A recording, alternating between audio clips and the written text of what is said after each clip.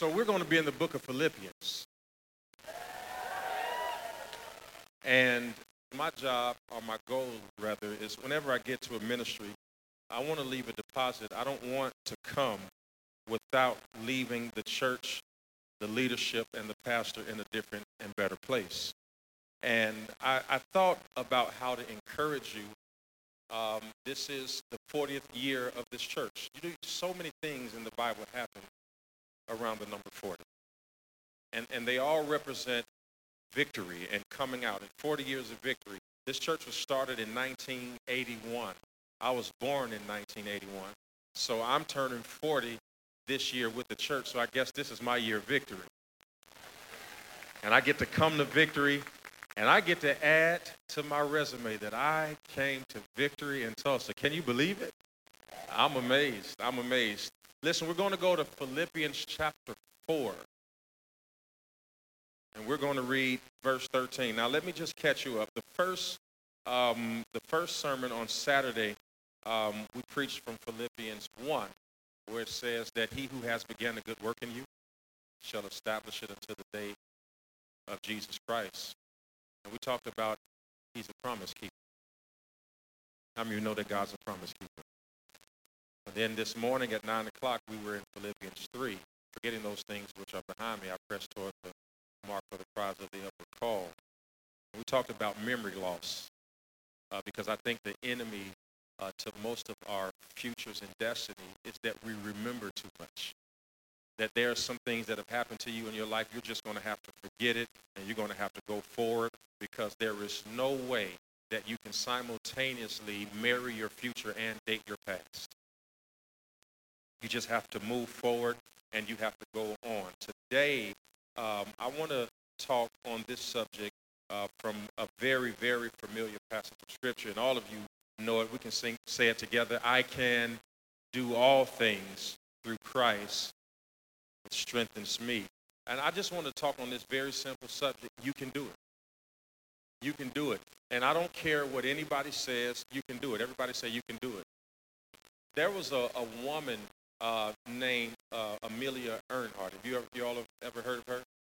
And she was a woman. She was a pilot. But she grew up in a day where she had talent in her, but she didn't have time on her side. Because in the day that she lived, women in our country were not given the freedoms and the rights that they have today. In those days and times, a woman couldn't even own property without getting permission from her husband, which means if she didn't have a husband, she couldn't own property. In those days and times, women could not vote. In those days and times, women were not allowed to minister in churches. There were so many freedoms that women did not have in those days and times. And I think that any smart man in this room knows that we would not be where we are in this world without strong women. Yeah, that's the truth. And if you don't believe me, go back and read your Bible, because every time God did something major in the New Testament and the Old, the men will always sleep. When Eve was created, what was Adam doing? Sleeping. When Jesus got out of the grave, where were all of the men? Some were doubting. It was a woman that met him at the tomb, and then Jesus told that woman, go tell my disciples and Peter. It's always a woke woman that gets the job done. Fellas, stick with me now. If you want to go home and have a place to sleep, you better say amen. Now, your wife is looking at you right now, Tom. If you don't say amen, you're going to be eating Brussels sprouts all week long. Strong women. Strong women. And this woman was a strong woman, even though she lived in weak times. This woman had a desire to be the first solo pilot to fly across the Atlantic, and she was not afforded the opportunity because her dream was bigger than her season. Her dream was bigger than the times. In other words, this is how it's best said sometimes, ma'am. She was ahead of her time. And sometimes you'll look at your life and you'll wonder, why is it so difficult to get that job done? Is you don't know that you are cutting edge technology, that you have a dream, that is bigger than the times, the city, and sometimes even the place in which you live. Sometimes you'll have a global dream, but you'll have local influence. And you'll be wondering, how in the world am I going to get what's inside of me out so that I can impact the world? And yet you're ready for a world that is not yet ready for you. You have a dream and you have an ambition inside of you. But I want to talk to you about Amelia because she had the dream, but she didn't have the opportunity. So what she did, instead of being a pilot, listen, she accepted a job as a social worker. What does being a social worker have to do with being a pilot? There is not much symmetry between the two. So then what is the lesson? The lesson is this, that even though she did not get what she wanted, she accepted what she was offered. Oh, I want to talk to you about that. Because even though the odds were stacked up against her and she was unable to get the job that she wanted, she did something that most people never do. She started. She just simply started. All great people start. Did you hear what I said? All great people, they have one thing in common. They're not all tall. They're not all black. They're not all white. They're not all rich. They're not all poor. They're not all young, and they're not all old. But what they all have in common is they all start. They start anywhere, at any place, and at any time. They start whether the economy is up. They start whether the economy is down. They start whether they have their family together. They start without it. They start whether they're married. They start whether they're divorced. They start whether they're single. They start whether they're confused. They start whether they're hurting. They start whether they're excited. It does not matter where they are. They just start anywhere, any place, and any time. And I've come to Tulsa to encourage you today that no matter what's going on, no matter who's in office, no matter what your political belief is, no matter what this and what that, just start. It doesn't matter if the economy is ballooning out of control and the budget is in shambles. It doesn't matter if we're in a pandemic. It doesn't matter if the doors to stores are closing. It doesn't matter. You just got to be, you got to have an ingenuitive mindset, and you got to start. And here is what the Word of God said in Philippians 1:6. He who has began a good work in you shall establish it until the day of Jesus Christ. Can I tell you something? That God has to finish everything he started. When he created the world, he created it in 6 days. What was his last phrase? It is finished. On the cross, when he's there, his last phrase, it is finished. Why? Because when he is done, he begins that work in humanity, and when he begins that work in humanity, he attaches it to divinity, and when he takes humanity and divinity and puts it together, we can accomplish things that we never thought we could accomplish in times that we did not think we could accomplish them in record speed. And I want to speak something over your life. You're getting ready to do things in half the time it took your parents to do them. Your parents worked all of their life to get to the end of their life and to have a savings account and a retirement account to make sure that you could have the life that you're wanting to. But I'm speaking in some of your life, by the time you're 40 and 50, you can retire. Why? Because God is going to fast forward the amount of time that it takes for you to reach your destiny and dream. And you're going to be able to teach your children that the race is not given to the swift nor the strong, but the one that endures to the end. Can somebody say amen? And this woman, who was a social worker, in less than 5 years from the time she took that job, became the first woman to solo fly a plane across the Atlantic Ocean. But none of that would have happened if she would have turned down or turned her nose up at her initial opportunity. Write this down. All masters used to be disasters. Every person you look at and say, oh my God, they're amazing, somebody else saw a disaster before you. The NBA saw Michael Jordan as one of its greatest athletes. His high school coach saw him as somebody who needed to be cut. The world looked at Phil Mickelson and said he was too old. Phil looked at himself and said, I'm going to get another major. Because it doesn't matter how they see you. It matters how you see yourself. And let me tell you why the earth is struggling. It's because we have a generation of young people who are coming up and they don't understand the power of doing. Oh, I want to talk. I wish your children were not in children's church today. I wish your teenager was sitting next to you today, because our young people today don't understand that we went to work and we raised our children while we went to work. And you have to be a mother, and you have to be a cook, and you have to be a masseuse, and you have to be a counselor, and you have to be a mechanic all at the same time. This generation, they all want to be YouTubers.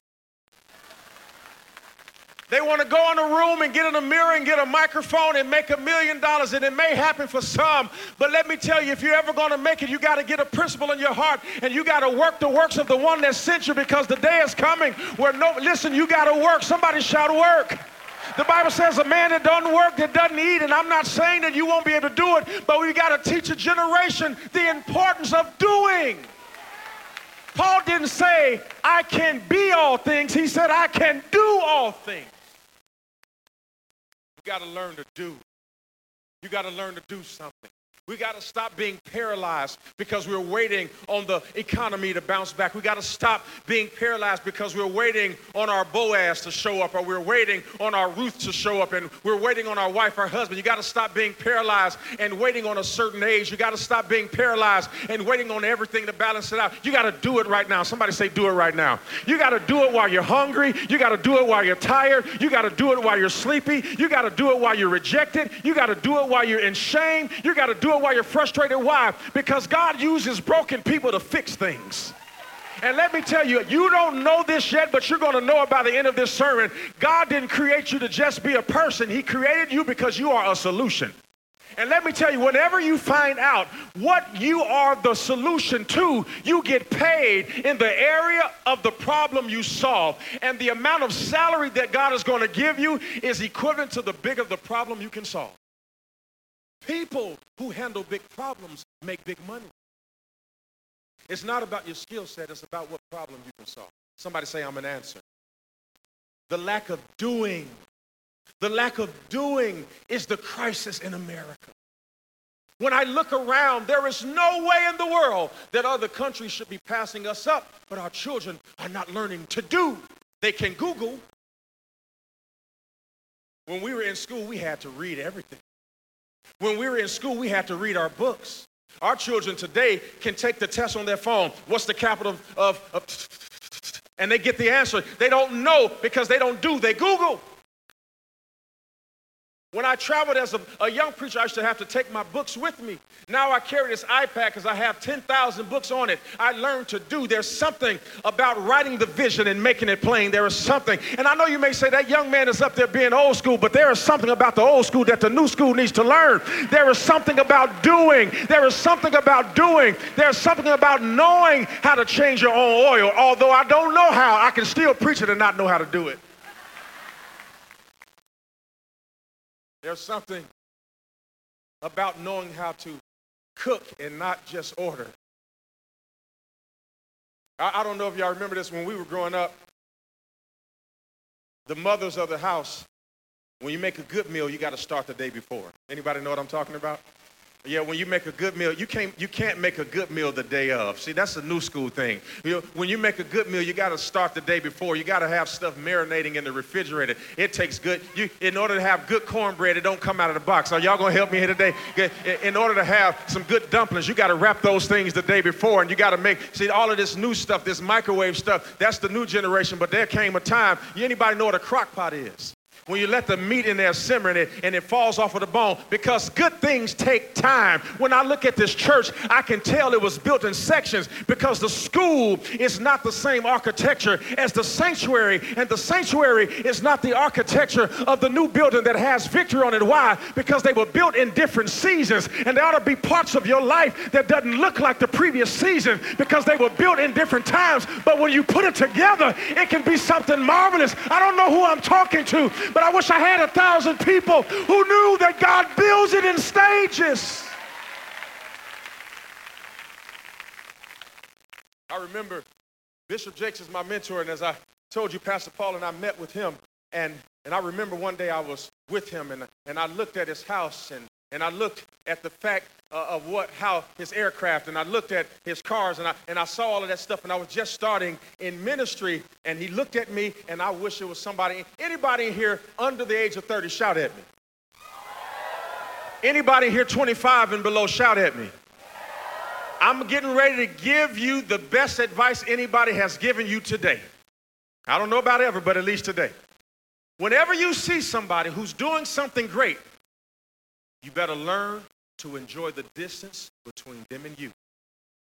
Because what you're looking at is their results, but you don't know what they had to go through to get there. When you look at somebody who's been married 25, 35 years, you may say, Lord, I want to be married that long, but you don't know that each one of them has given the other person a reason to walk away. But let me tell you, people who stay married that long, it's not just because they love each other, it's because they decide not to quit and they decide to fight every demon and everything that comes up against it. When you look at somebody with a successful business, it's not that they were genius, it's just that they just kept on trying and they kept pressing toward the mark. And I wish I could encourage somebody to just keep on pushing and keep on fighting and keep on praying, because he who has begun a good work shall establish it unto the day of Jesus Christ. Get that bat off your shoulder and swing it. Nothing worse than seeing a baseball player watching all the balls go by. I mean, every once in a while, you got to just try to swing at it. Any baseball players in here today? Every once in a while, you got to just swing at it. And some of the pitches come and they don't look like what they're going to end up being.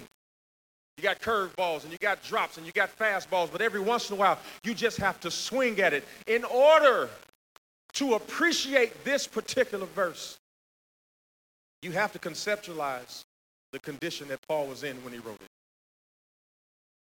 I can do all things.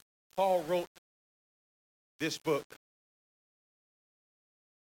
somewhere in the back of a house, in a cell in a dungeon, on house arrest. No, Paul didn't write this in a synagogue. Paul did not write this while he was in a temple. Paul did not write this amidst a religious gathering. Paul wrote this in a dark place with no lights, no communication, no friends, no Bible, just the word that he had hidden in his heart. Can you see Paul in the dark? In a wet dungeon while the rats are nipping at his heels.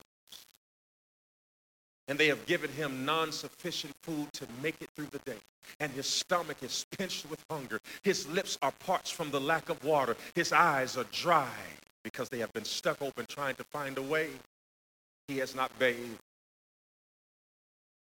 He's offended by his own odor. And yet he is still able to say, I can do it. If Paul could do it in a dungeon, you can do it where you live. If Paul could do it where he did it, you can do it where you live. Somebody just has to know that you can do it. Paul did it in chains. He did it with his ankles shackled. He did it with handcuffs on. He said it no matter what. And I came from Houston to Tulsa to tell you that you can do it. Yes, you. You can do it. Somebody shout, I can do it. But you have to believe it. Paul says, I am not going to miss the power of my moment looking at my condition. Yes, I'm in prison. Yes, I'm overwhelmed at work. Yes, I had to cook and wash the dishes too. Yes, I have to pick up Johnny's shoes after he wore them all day. Yes, and you know, a lot of times, a lot of people don't understand how hard it is to be a man. That a man will go to a job, not respected when he walks in. That a man will work around people who are less qualified than him. And then he will walk in the house And everybody scatters when he comes in the door. Men, I know you can't say amen, but all men are envious of the fact that, when you women walk in the door, everybody just comes downstairs. Hey, mommy. How are you, mommy? When mommy comes in the house, the dog comes downstairs and licks her, and all of the kids come out. When the man comes home, everyone's like, here come daddy. When men come home, everybody hides. The dog goes in the backyard and talks to his other doggy friends and say, yeah, he's home. I got to get off of the couch now because I'm in his spot. But let me tell you, amidst all of that insecurity, I came to tell you that you can do it. I wanted you to know that you can do it. And it doesn't matter how it looks, because Steve Jobs is one of the greatest modern inventors. But you remember, the board voted him out of the company. You do know that, right? That they had to ask him back to create all of the stuff that we have now because he was so far ahead. In fact, there's one story that he told one of the engineers, he said, I want a mouse on the computer that can move in every direction, because the one that they had was limited. He said, I want a mouse that is diversified and can move in any direction. And the guy who was the head engineer at the moment, he says, we can't do it. You know what Steve did? Fired him. And the guy that he hired had not yet proved that he could build the mouse. He got hired because he said these words. After Steve said, I want a mouse that can move in many directions. Guess what he said? I can do it. You'd be surprised how much God would do with you if you would just say, I can do it. You'd be surprised how much God would give you if you would just say, I can do it. You'd be surprised at how much trouble would leave your life if you would just say out of your mouth, I can do it. You'd be surprised what God does with doers. Not just talkers, not just sayers, not just readers, but doers. Doers. Now, I don't know what you want to do, but do something. Do something that changes the world. And I was riding in the car with Nate, and Nate was talking about he and his wife, how they adopted 6 children and introduced these people from all over the world to their children. He said something to me, and I tried to encourage him right back, Pastor Paul. He said, I can't do it on a global scale like you and Pastor Paul, but I can do it on my home level. I said, no. You introduced your children to 6 people from around the world. And by the time your children finish influencing them and they influence your children, then the influence that happened in your apartment, in your home, in your backyard goes out into the world. So you have to stop thinking that you have to do it with a lot of people to be impactful. If you impact one person correctly, that one person can stump and shake the whole ground. If you just raise your child with a do it, can do it attitude, you'd be surprised what your child can be. And it doesn't matter if your child was born in North Tulsa or South Tulsa. Let me tell you, when God puts his hand on your child, he won't consider their color. He won't consider where they were born. He will look at that child and say, are you willing to do it? Then I will establish it in you. And I speak over your children right now, wherever they are all over the world, whether they are in the Army or the Marines or the armed forces. Maybe they're in children's church. Maybe they're home right now and you wish they were in church because they don't go like you go. I'm speaking to your children right through this camera right now that you're going to come to the salvific knowledge of Jesus Christ, and you're going to come running and saying, what must I do to be saved? And you're going to change the world even though your world is breaking apart. And I believe it. And I want them to know that they can do it. I want them to know that they can do it. You all ever heard the story about Ferrari and Lamborghini? The guy whose last name is Lamborghini, he wasn't a car manufacturer. He was a man who owned tractors. But he drove Ferraris.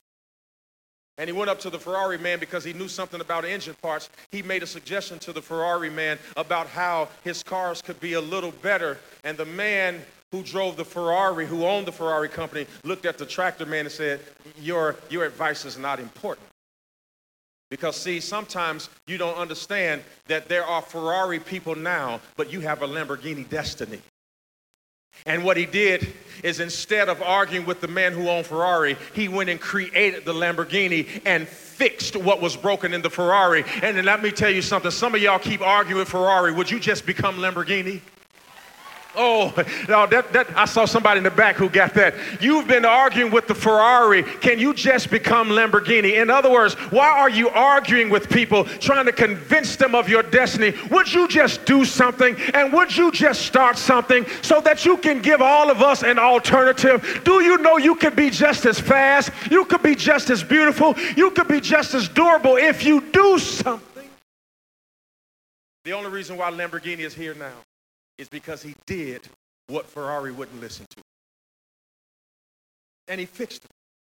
And he stopped arguing with them. And that is the story of two of the most famous, iconic cars in the history of our world. You've got to do something. Everybody say, do something. I want to get this in your spirit. Stephen King wrote his first novel and was turned down by 30 publishers. And now he has sold more books than just about any author in the history of the world. You can't decide that you're not good because the first person turned you down. You've got to stop falling in love, listen, with people's first impression of you.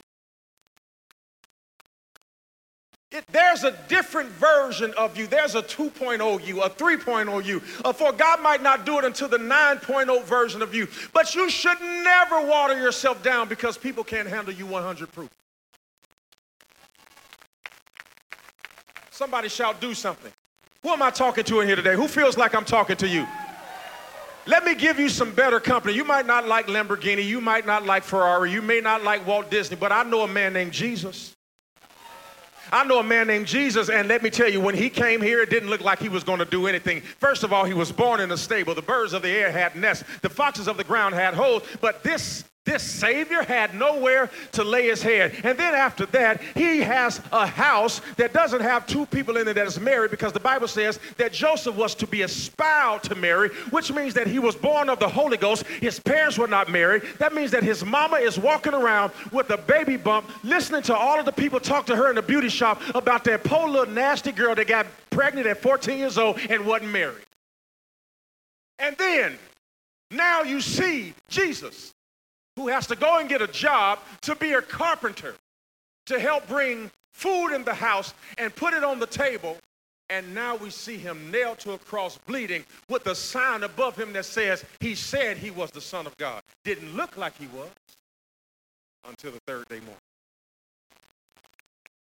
And while everybody was sleeping and while everybody was whispering, he was doing something. The Bible says that he took the cloth off of his head and he folded it up, and he didn't even shake the rock and make sure that he walked out of it. And when they came in, they saw that the tomb was empty. Why? Because while they were guarding it doing nothing, he was on the inside doing something. And I don't know who I'm talking to, but I want to talk to somebody who just needs to hear me tell you, do something. Somebody shout, I can do it. Say it again, say, I can do it.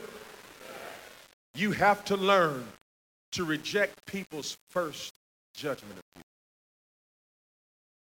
If John the Baptist had listened to people, where would he be? You know, when we found John the Baptist, he was in the wilderness wearing camel's hair and a leather belt.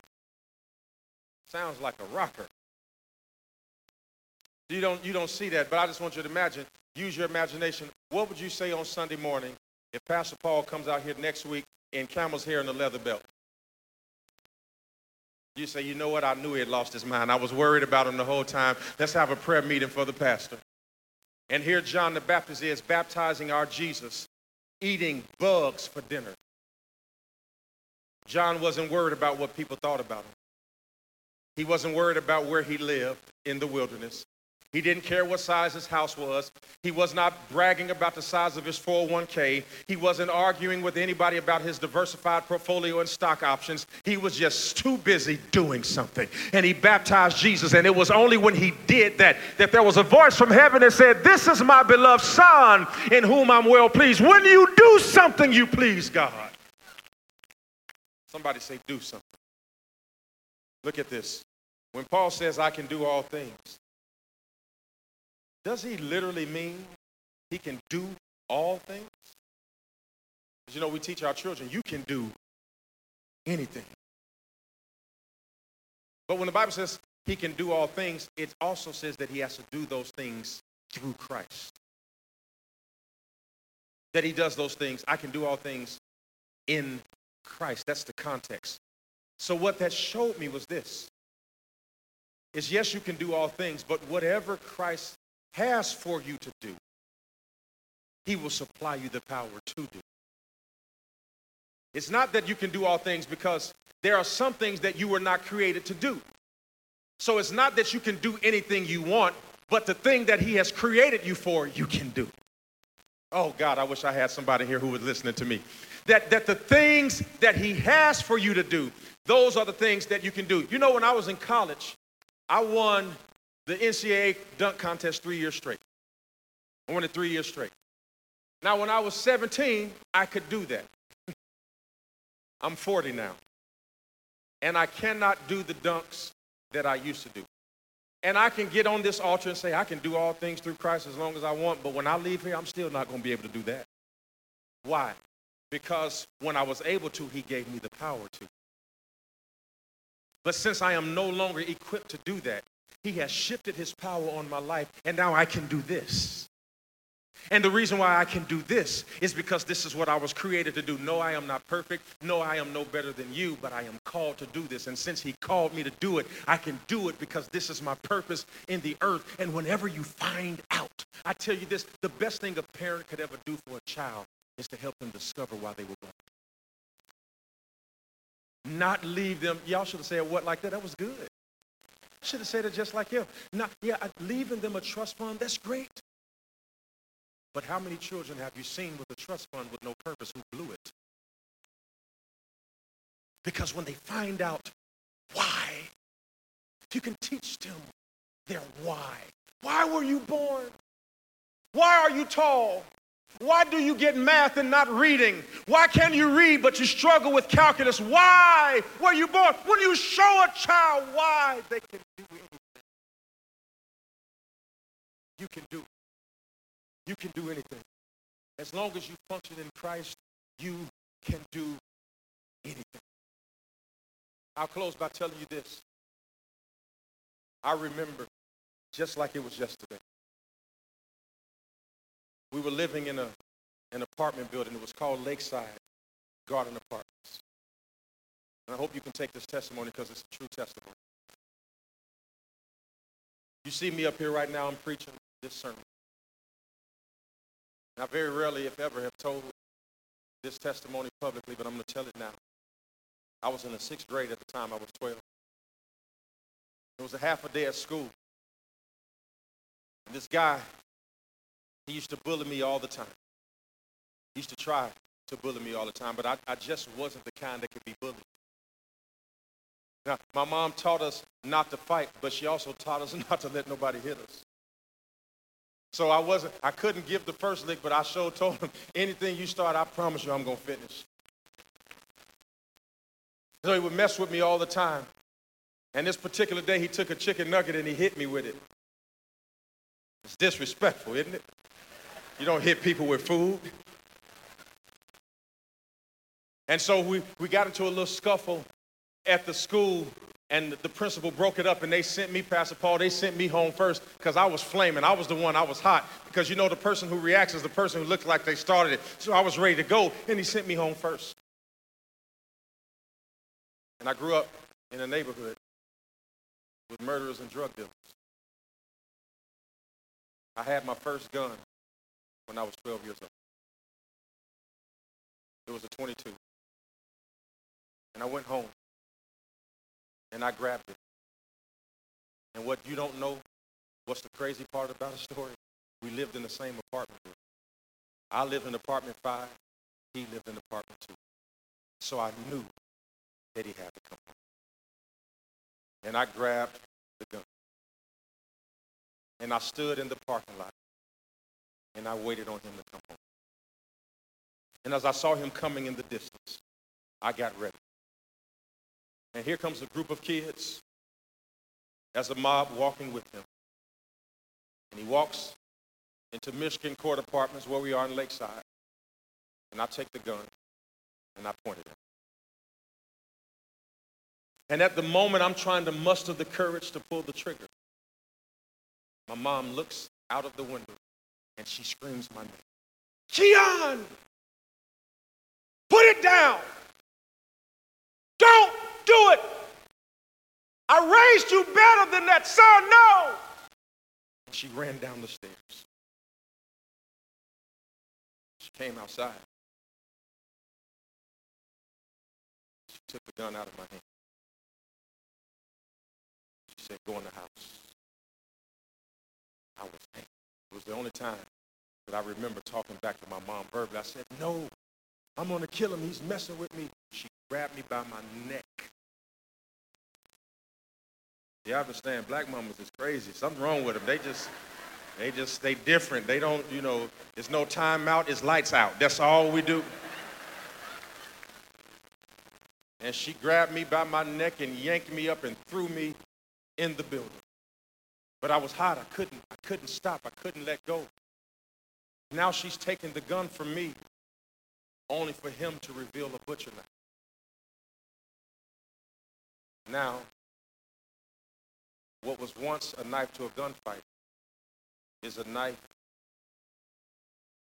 to a weaponless person. But he drops the knife and he says to me, I only wanted to be your friend. Shocked me. Now, I wish I could tell you it ended good like that. I still tried to knock. I fought him so hard. I beat that man. Me and my sister, I know y'all got to pray for me, but I tried to hurt him. I wish I could tell you that the story ended well and we shook hands. No, me and my sister jumped him. We fought him together. She was older and I tried to kick him and fight him and everything. And we still ended up being friends.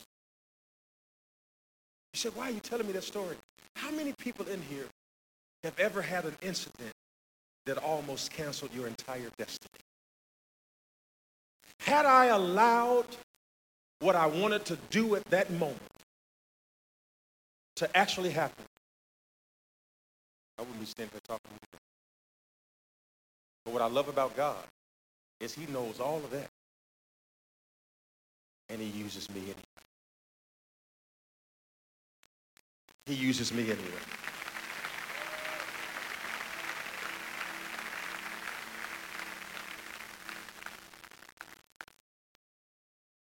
Jesus doesn't care about your past. He died. He does care. You have the courage to do so.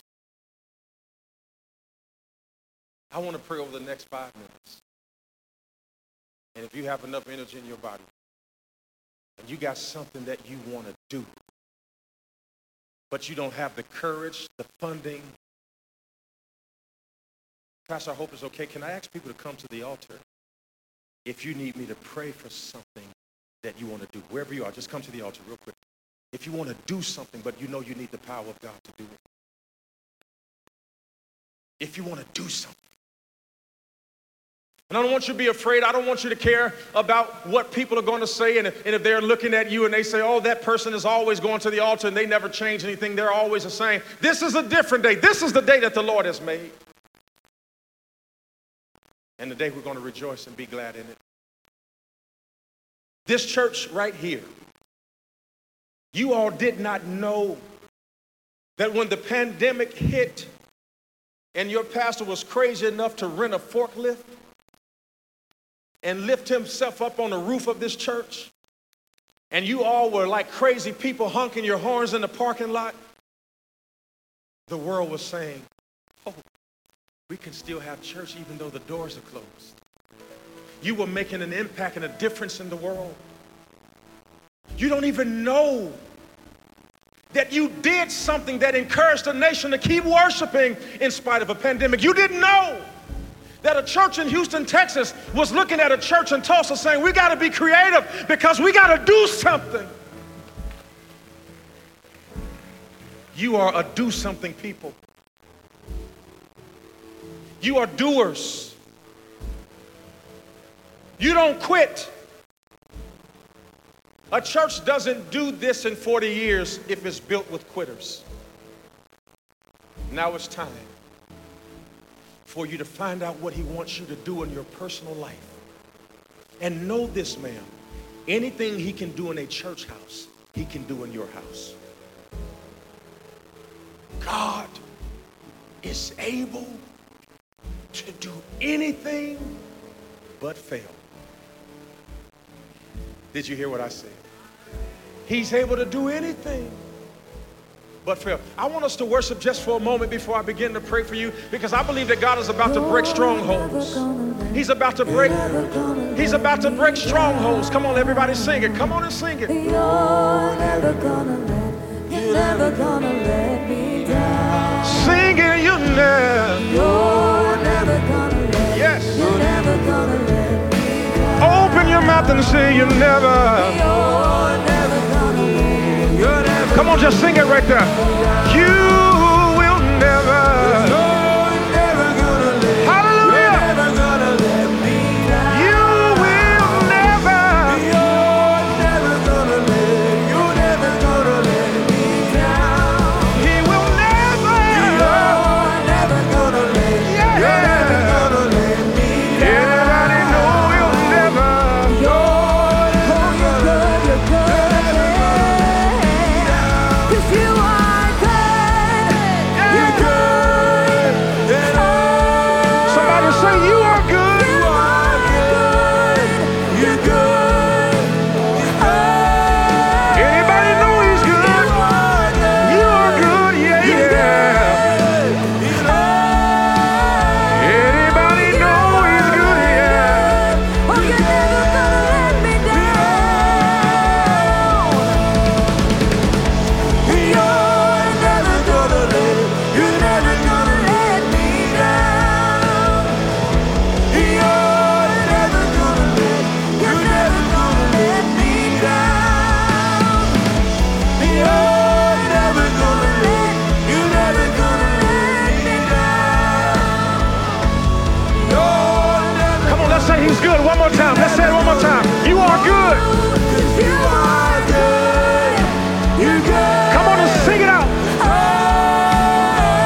You are good. Yeah. You're good. Anybody know he's good? You are good, Lord. You are good. You are good. You are good. You are good. No, yeah. You're good. And since God is good, I said it in the first service, God always, don't you forget this, he always ends in well done. So if all isn't well in your life, sir, it's because God isn't done. He won't stop until it's good. Do me a favor, everybody shout, it's all good. It's all good. My family, it's all good. My resources is all good. My marriage is all good. My children is all good. Somebody shout, it's all good. Holy Spirit, have your way in this place. Thank you that you're never going to let us down. Even though we're in the valley of the shadow of death, we fear no evil, for thou art with us. Thank you for your amazing grace. Thank you for salvation. Oh, and we thank you for Jesus Christ, who is the propitiation for our sins. And thank you, God, that you took the nails for us, and you took the crown of thorns for us, and you gave your back to the cross that we might have a right to eternal life.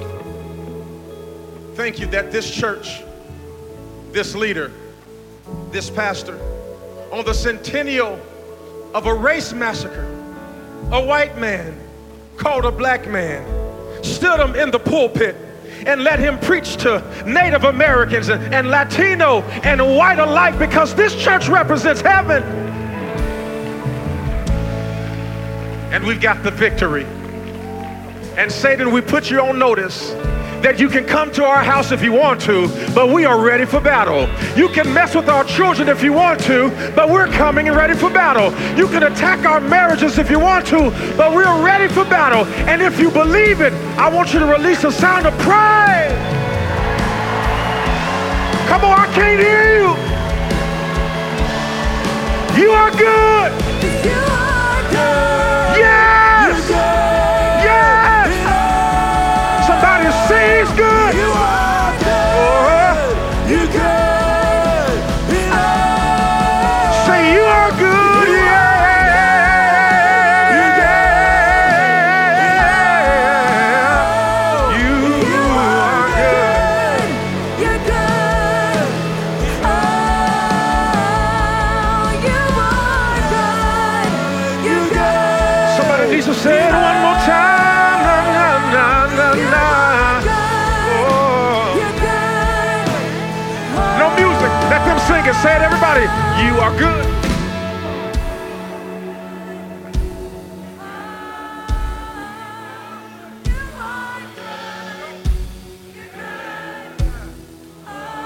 You're the praise team. Sing it. You are.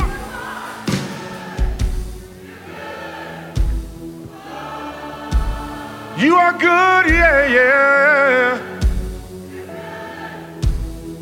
One more time. You are good. You are good. You're good. Oh. Now lift up a shout of praise.